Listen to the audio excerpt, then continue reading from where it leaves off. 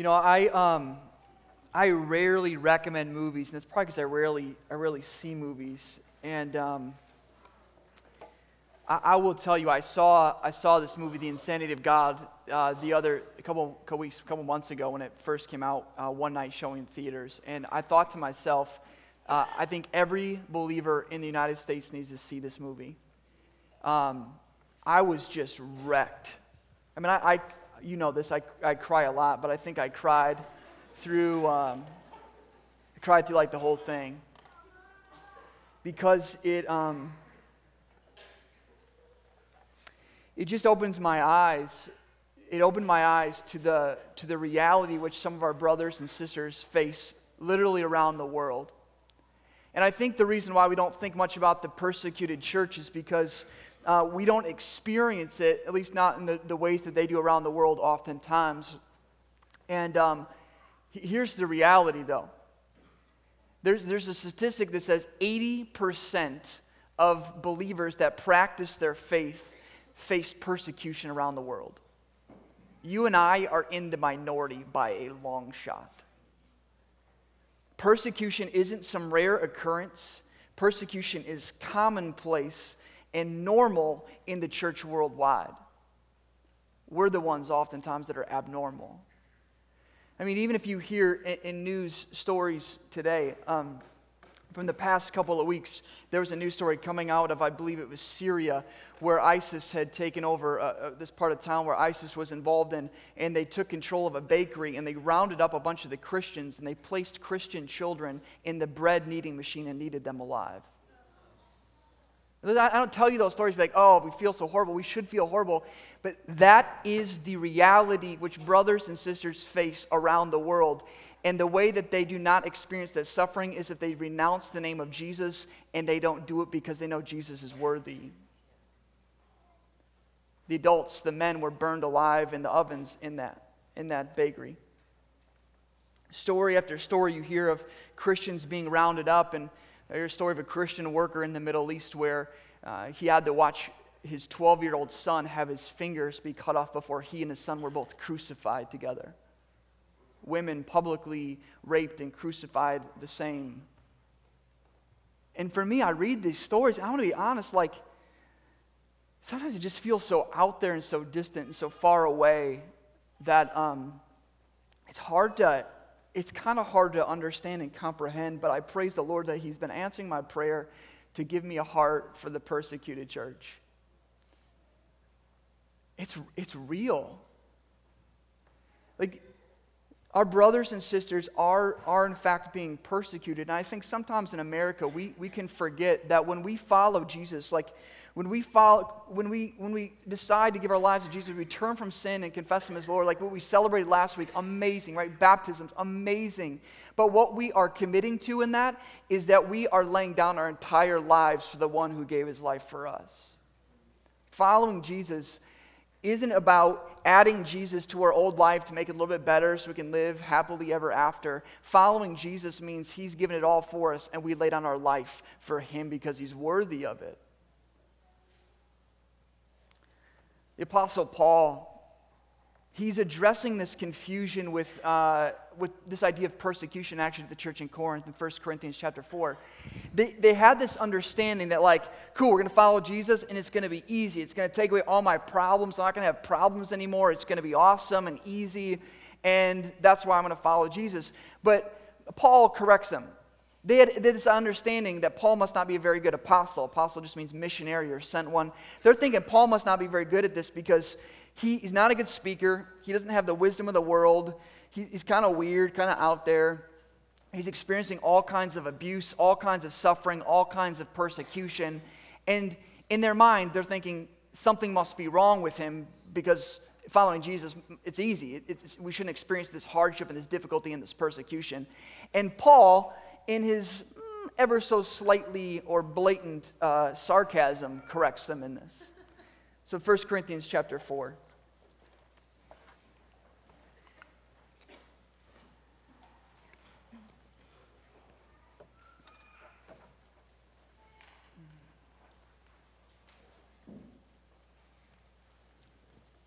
We're going to start in verse 8.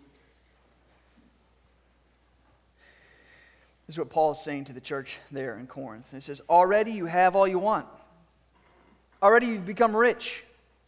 Without us, you have become kings. And would that you did reign, so that we might share the rule with you. For I think that God has exhibited us apostles as last of all, like men sentenced to death, because we have become a spectacle to the world, to angels and to men. We are fools for Christ's sake, but you are wise in Christ. We are weak, but you are strong. You are held in honor, but we in disrepute. To the present hour we hunger and thirst. We are poorly dressed and buffeted and homeless. And we labor, working with their own hands. When reviled, we bless. When persecuted, we endure. When slandered, we entreat. We have become and are still like the scum of the world, the refuse of all things. I do not write these things to make you ashamed, but to admonish you as my beloved children. I mean, this is incredible what Paul's writing. He's being very blunt with them and very firm with them. And he's saying, listen, guys, I'm writing these things to you because I'm not trying to heap shame on you or condemnation on you. He's saying, I want to correct you. You're believing some things that are wrong and are untrue and are harmful. Out of my love for you as a spiritual father, I want to correct some of this stuff so that you can understand what is right, so that when persecution and suffering and those things come, they'll be able to withstand those things. And he's saying, listen, guys, you guys think you're kings already. You think that you've already begun to reign. And they had a misunderstanding of God's kingdom and God's kingship.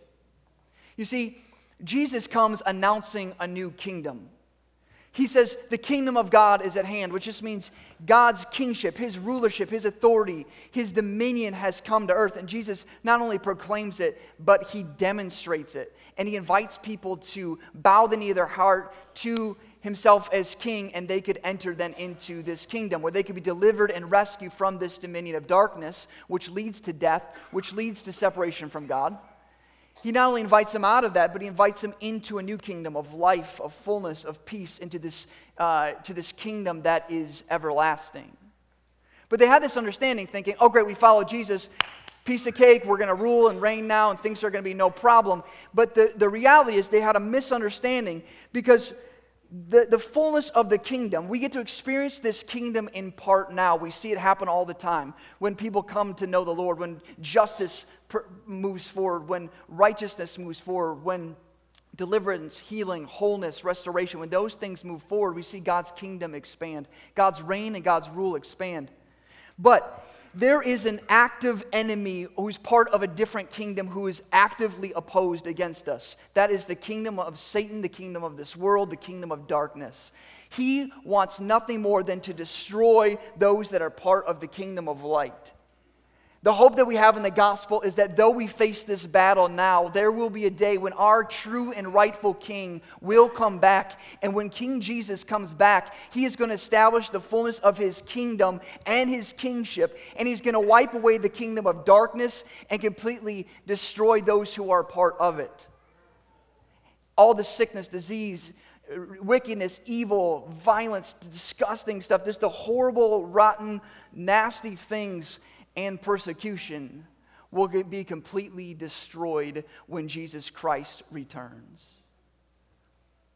The hope we have as believers in Jesus Christ is not that our citizenship is here on earth, but our citizenship is in heaven, and we await from there the hope that Jesus will one day return.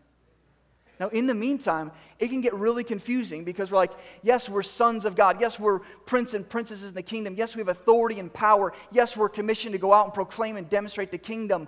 But the reality is, when we are rescued from the dominion of darkness and brought into the kingdom of light, and we are now part of the kingdom of light, advancing and proclaiming that kingdom, we have an active enemy who wants to oppose us and who wants to destroy us. That's where persecution comes in.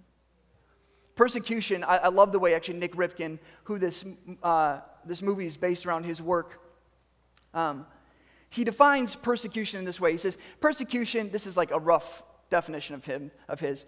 Persecution is the oppression, the killing, the silencing of believers, the pushing down, the harming, the harassing of Christians for the sake of silencing them.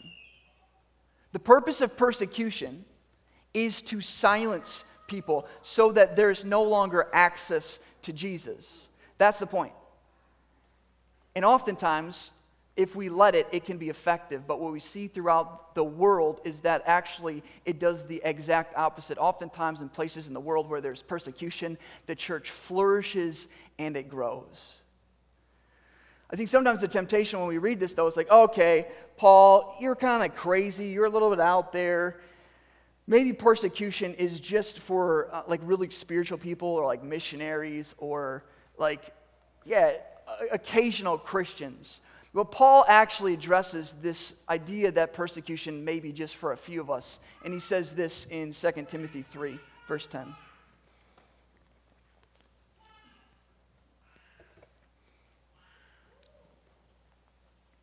He says, you, however, this is Paul writing this, you, however, have followed my teaching, my conduct, my aim in life, my faith, my patience, my love, my steadfast. Pause for a second.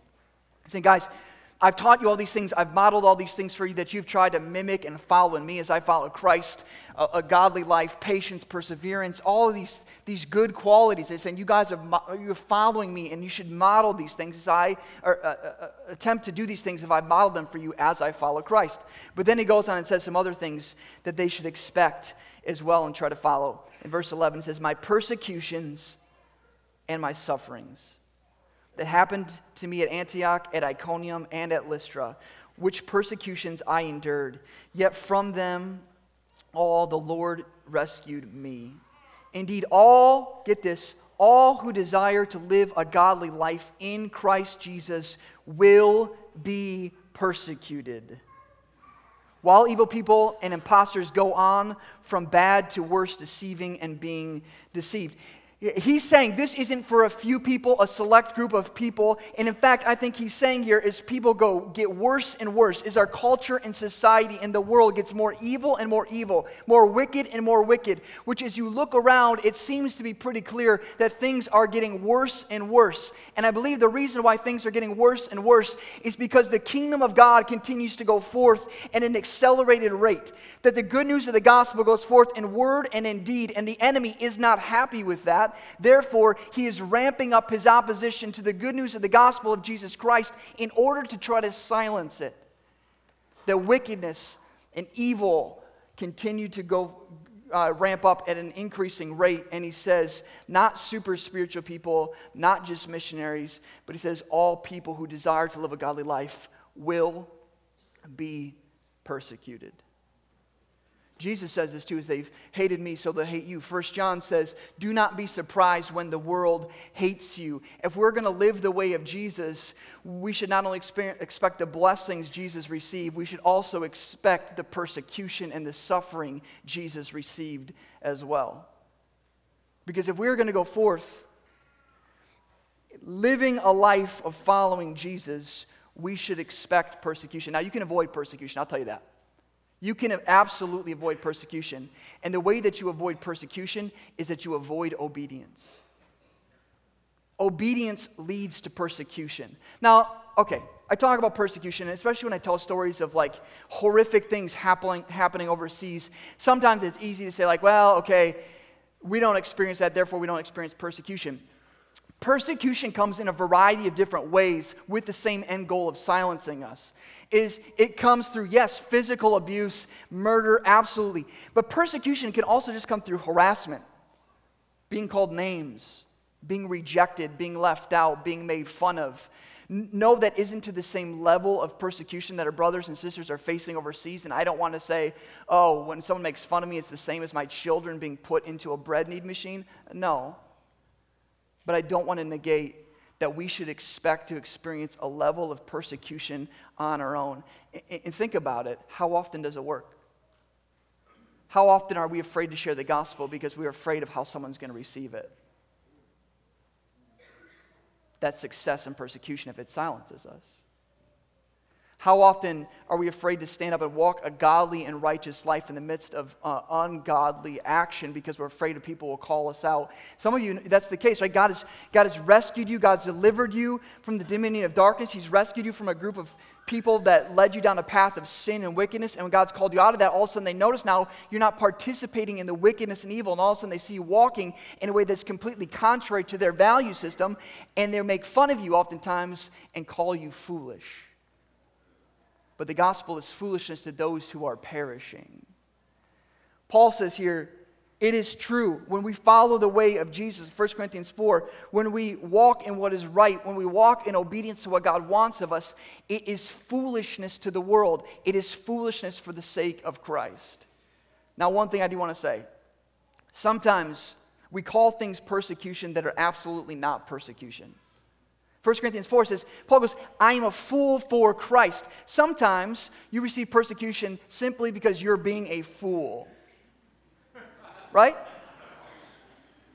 In two ways I think that gets played out. Some of you are simply experiencing the consequences of your sinful actions. Sometimes we experience the consequence of our choices. We experience the consequence of our sin. And we're like, oh, I'm being persecuted. No, you're being dumb and you're feeling the effects of it, right? Let's not cheapen the persecution our brothers and sisters face by calling our sinful actions persecution. Sometimes we are just unwise and then we bring on persecution that is completely unnecessary. Jesus never tells us to go seek out persecution. Go find ways to be persecuted. Make sure you're persecuted. He simply says, you will be persecuted. Walking in obedience leads to persecution, but therefore I think we should be wise. That we should not be harsh with our words. Sometimes if you're just a jerk and talking to someone about Jesus, you're going to be persecuted, not for the message of the gospel, you're going to be persecuted because you're a jerk. That we would be wise and in step with the Holy Spirit and doing what He tells us to do. And it will, yes, it'll lead to rejection, it'll lead to hardship, it'll lead to persecution. But let's make sure that it is because that we bring fools for Christ, not just simply fools. Persecution, like I said, is designed to silence us. And we have a choice. Are we going to partner with the enemy and be silent? Or are we going to partner with the Lord and continue to be steadfast and firm and bold in obedience and in righteousness in the proclamation of the gospel? One of my favorite stories and examples of this is in Acts chapter 5. Peter and some of the apostles are going out and sharing the gospel, and they face persecution as they do so. Let's look at this. Acts 5:27.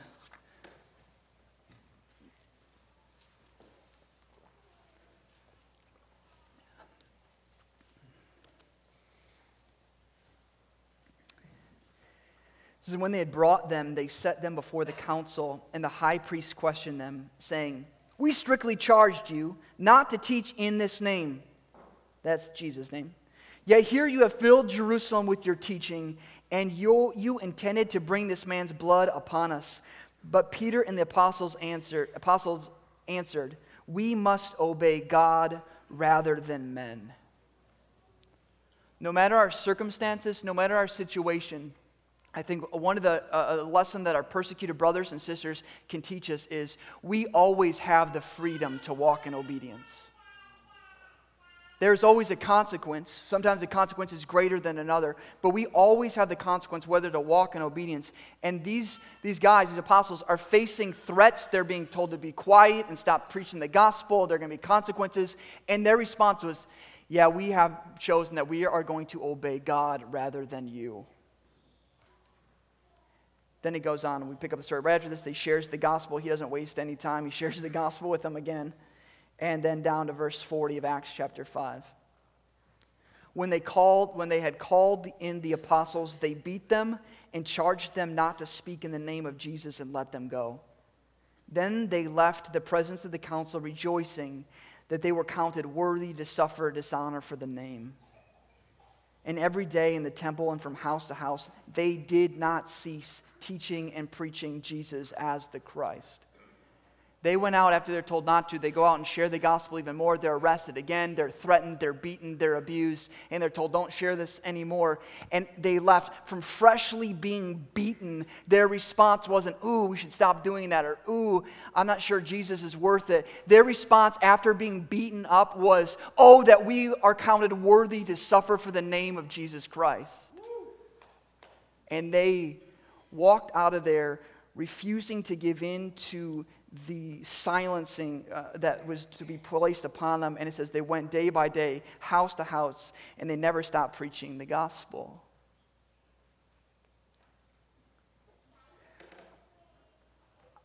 I think for us, we easily get caught up in our circumstances and situations that we're not prepared to face any kind of persecution.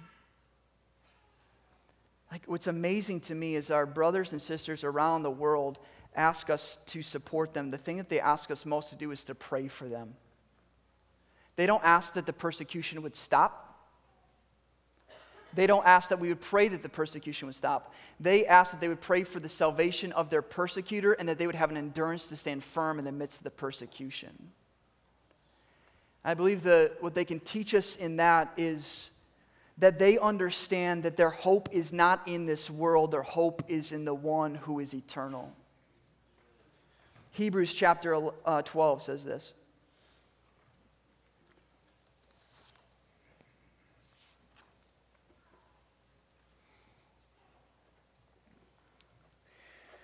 We'll start in verse 1. Therefore, since we are surrounded by so great a cloud of witnesses, let us also lay aside every weight and sin which clings so closely, and let us run with endurance the race that is set before us. Sometimes that endurance is difficult when there's persecution. And he says, this is what we do then. Looking to Jesus, the founder and perfecter of our faith, who for the joy that was set before him endured the cross, despising the shame, and is seated at the right hand of the throne of God.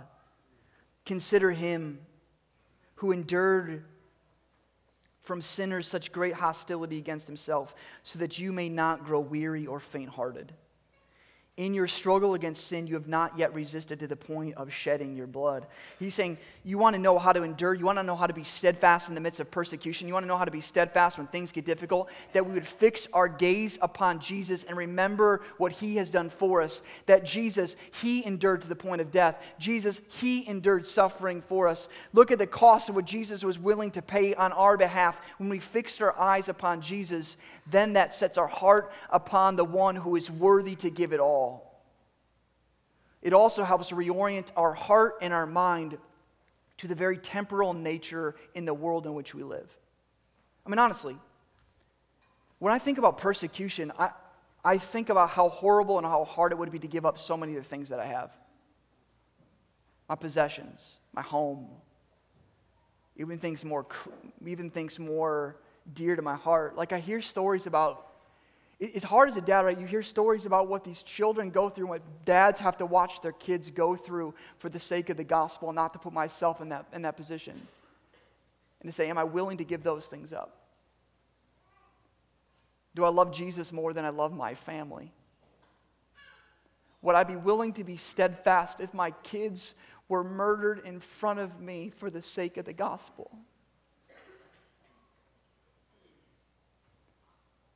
And if my answer is yes, how much then should I be willing to go through the daily rejection of the gospel for the sake of his great name?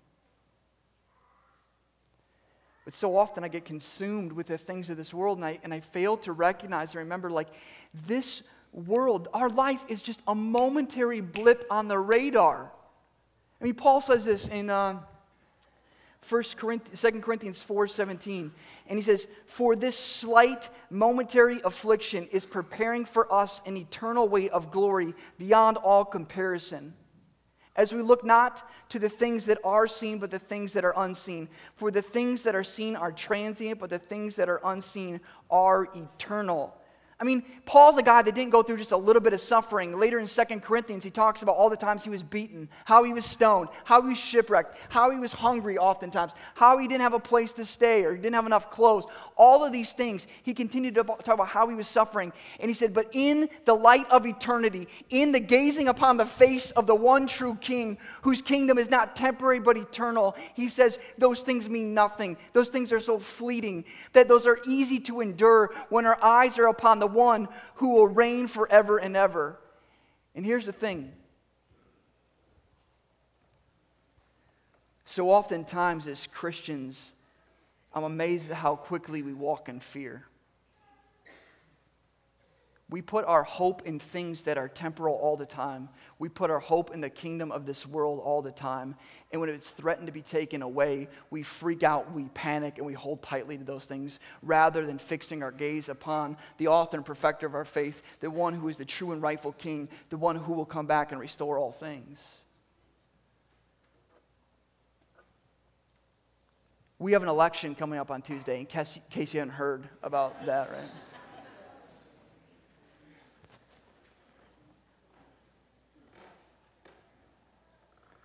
Trying to say this gracefully and not be political. We need a lot of wisdom. And I'll tell you who to vote for, and that's who God tells you to vote for. You should vote for that person. But let us keep in mind, I think, something we can learn from our persecuted brothers and sisters who are part of all kind of governmental systems throughout the world when we vote this week. And that is the kingdom of this world, all the kingdoms of this world, that includes the kingdom of America, will rise and fall. And our hope is not placed in a man or a woman. Our hope is not placed in a president or who is elected and who is not. Our hope is not placed in one kingdom on this earth or another, because our hope is found in the King of the universe, who is stable and unchanging, who is the only one worthy of our hope and promise. And here's the thing, one of my friends reminded me of this week. He said, no matter who becomes president this go-round or the next one, it does not change our mandate to walk in obedience to what God calls us to. She said that. I was like, oh, that's good. Right? But I can get so caught up in the temporal things. And I'm not saying it's not important. Vote, do your homework, do that, great. But at the end of the day, our citizenship is not in this world. It is ultimately in heaven. And therefore, when our mind is fixed there, we can go through all kinds of suffering, all kinds of persecution, all kinds of ridicule, all kinds of rejection, because we know where our hope is found.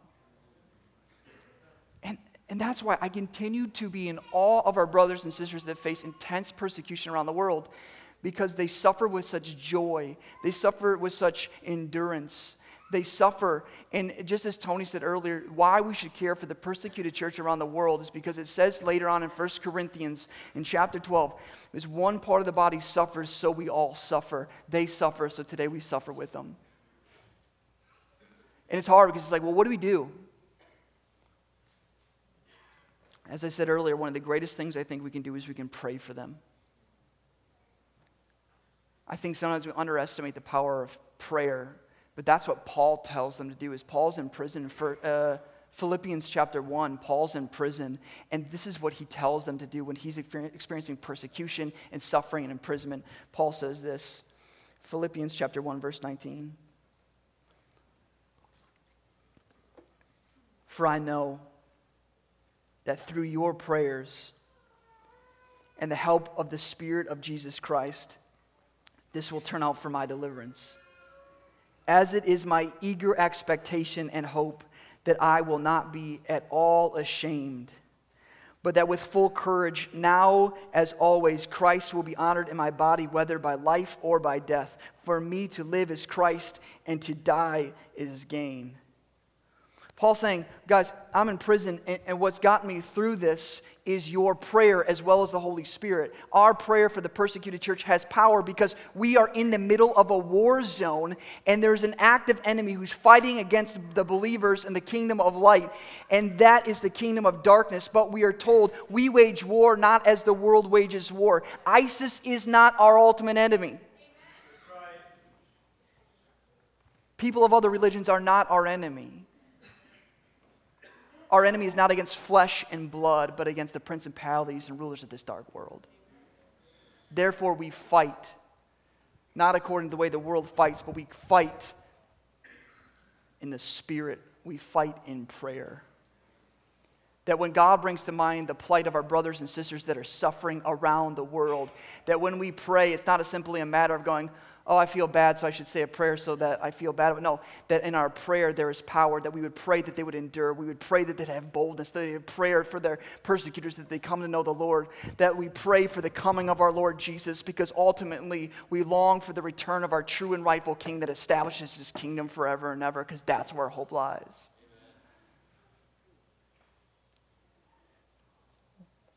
One last thought. It's hard for me not to become apathetic for the persecuted church, if I'm honest. I wish it wasn't the case. I wish I wasn't so consumed with my own stuff, but often I am. And I found one of the ways that I can continue to have a mind and a heart for the persecuted church is to read articles online of what's going on with the church worldwide. But the other way I found is that when I walk in obedience, and I've experienced such a small sliver of persecution, and it doesn't compare to my brothers and sisters worldwide, but when I experience a small sliver of persecution, of rejection, of abuse, of mockery, it begins to change my heart on a small level and say, how much more my brothers and sisters are willing to endure for the sake of the gospel of Jesus Christ. That it spurs me on to walk in obedience no matter the cost, because as they remind me for what they're willing to endure is that Jesus is worth it all. He is worth it all. This morning we talk about the persecuted church, not to make you feel all guilty, not to make you feel all bad, but to spur us on. To spur us on to walking in obedience no matter the cost, and to spur us on to remember our brothers and sisters who are suffering greatly, that we would join them in prayer. And I like what Margaret and Tony said, not praying for them, but to pray with them for the things that they've called us to pray for. So I'm going to pray, and I'm going to invite Tony and Margaret up, and we're going to actually pray for the persecuted church together. So let's pray.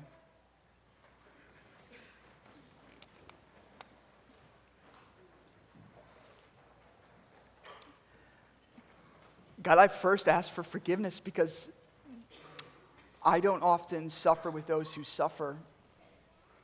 I've often neglected and forgotten those that are suffering worldwide. But God, we thank you for the reminder that you're worth it. We thank you that you've rescued us out of the dominion of darkness. You brought us in the kingdom of light. We thank you for the promise, Jesus, that you're going to one day return. And until that day happens, God, would you continue to give us grace to fight each day, continue to stand faithfully, continue to remember our brothers and sisters. God, that our eyes would be fixed firmly upon you, upon the eternal King, the eternal one, and not on the temporal nature of this world or the things that so easily entangle us and bog us down. We pray this in Jesus' name. Amen.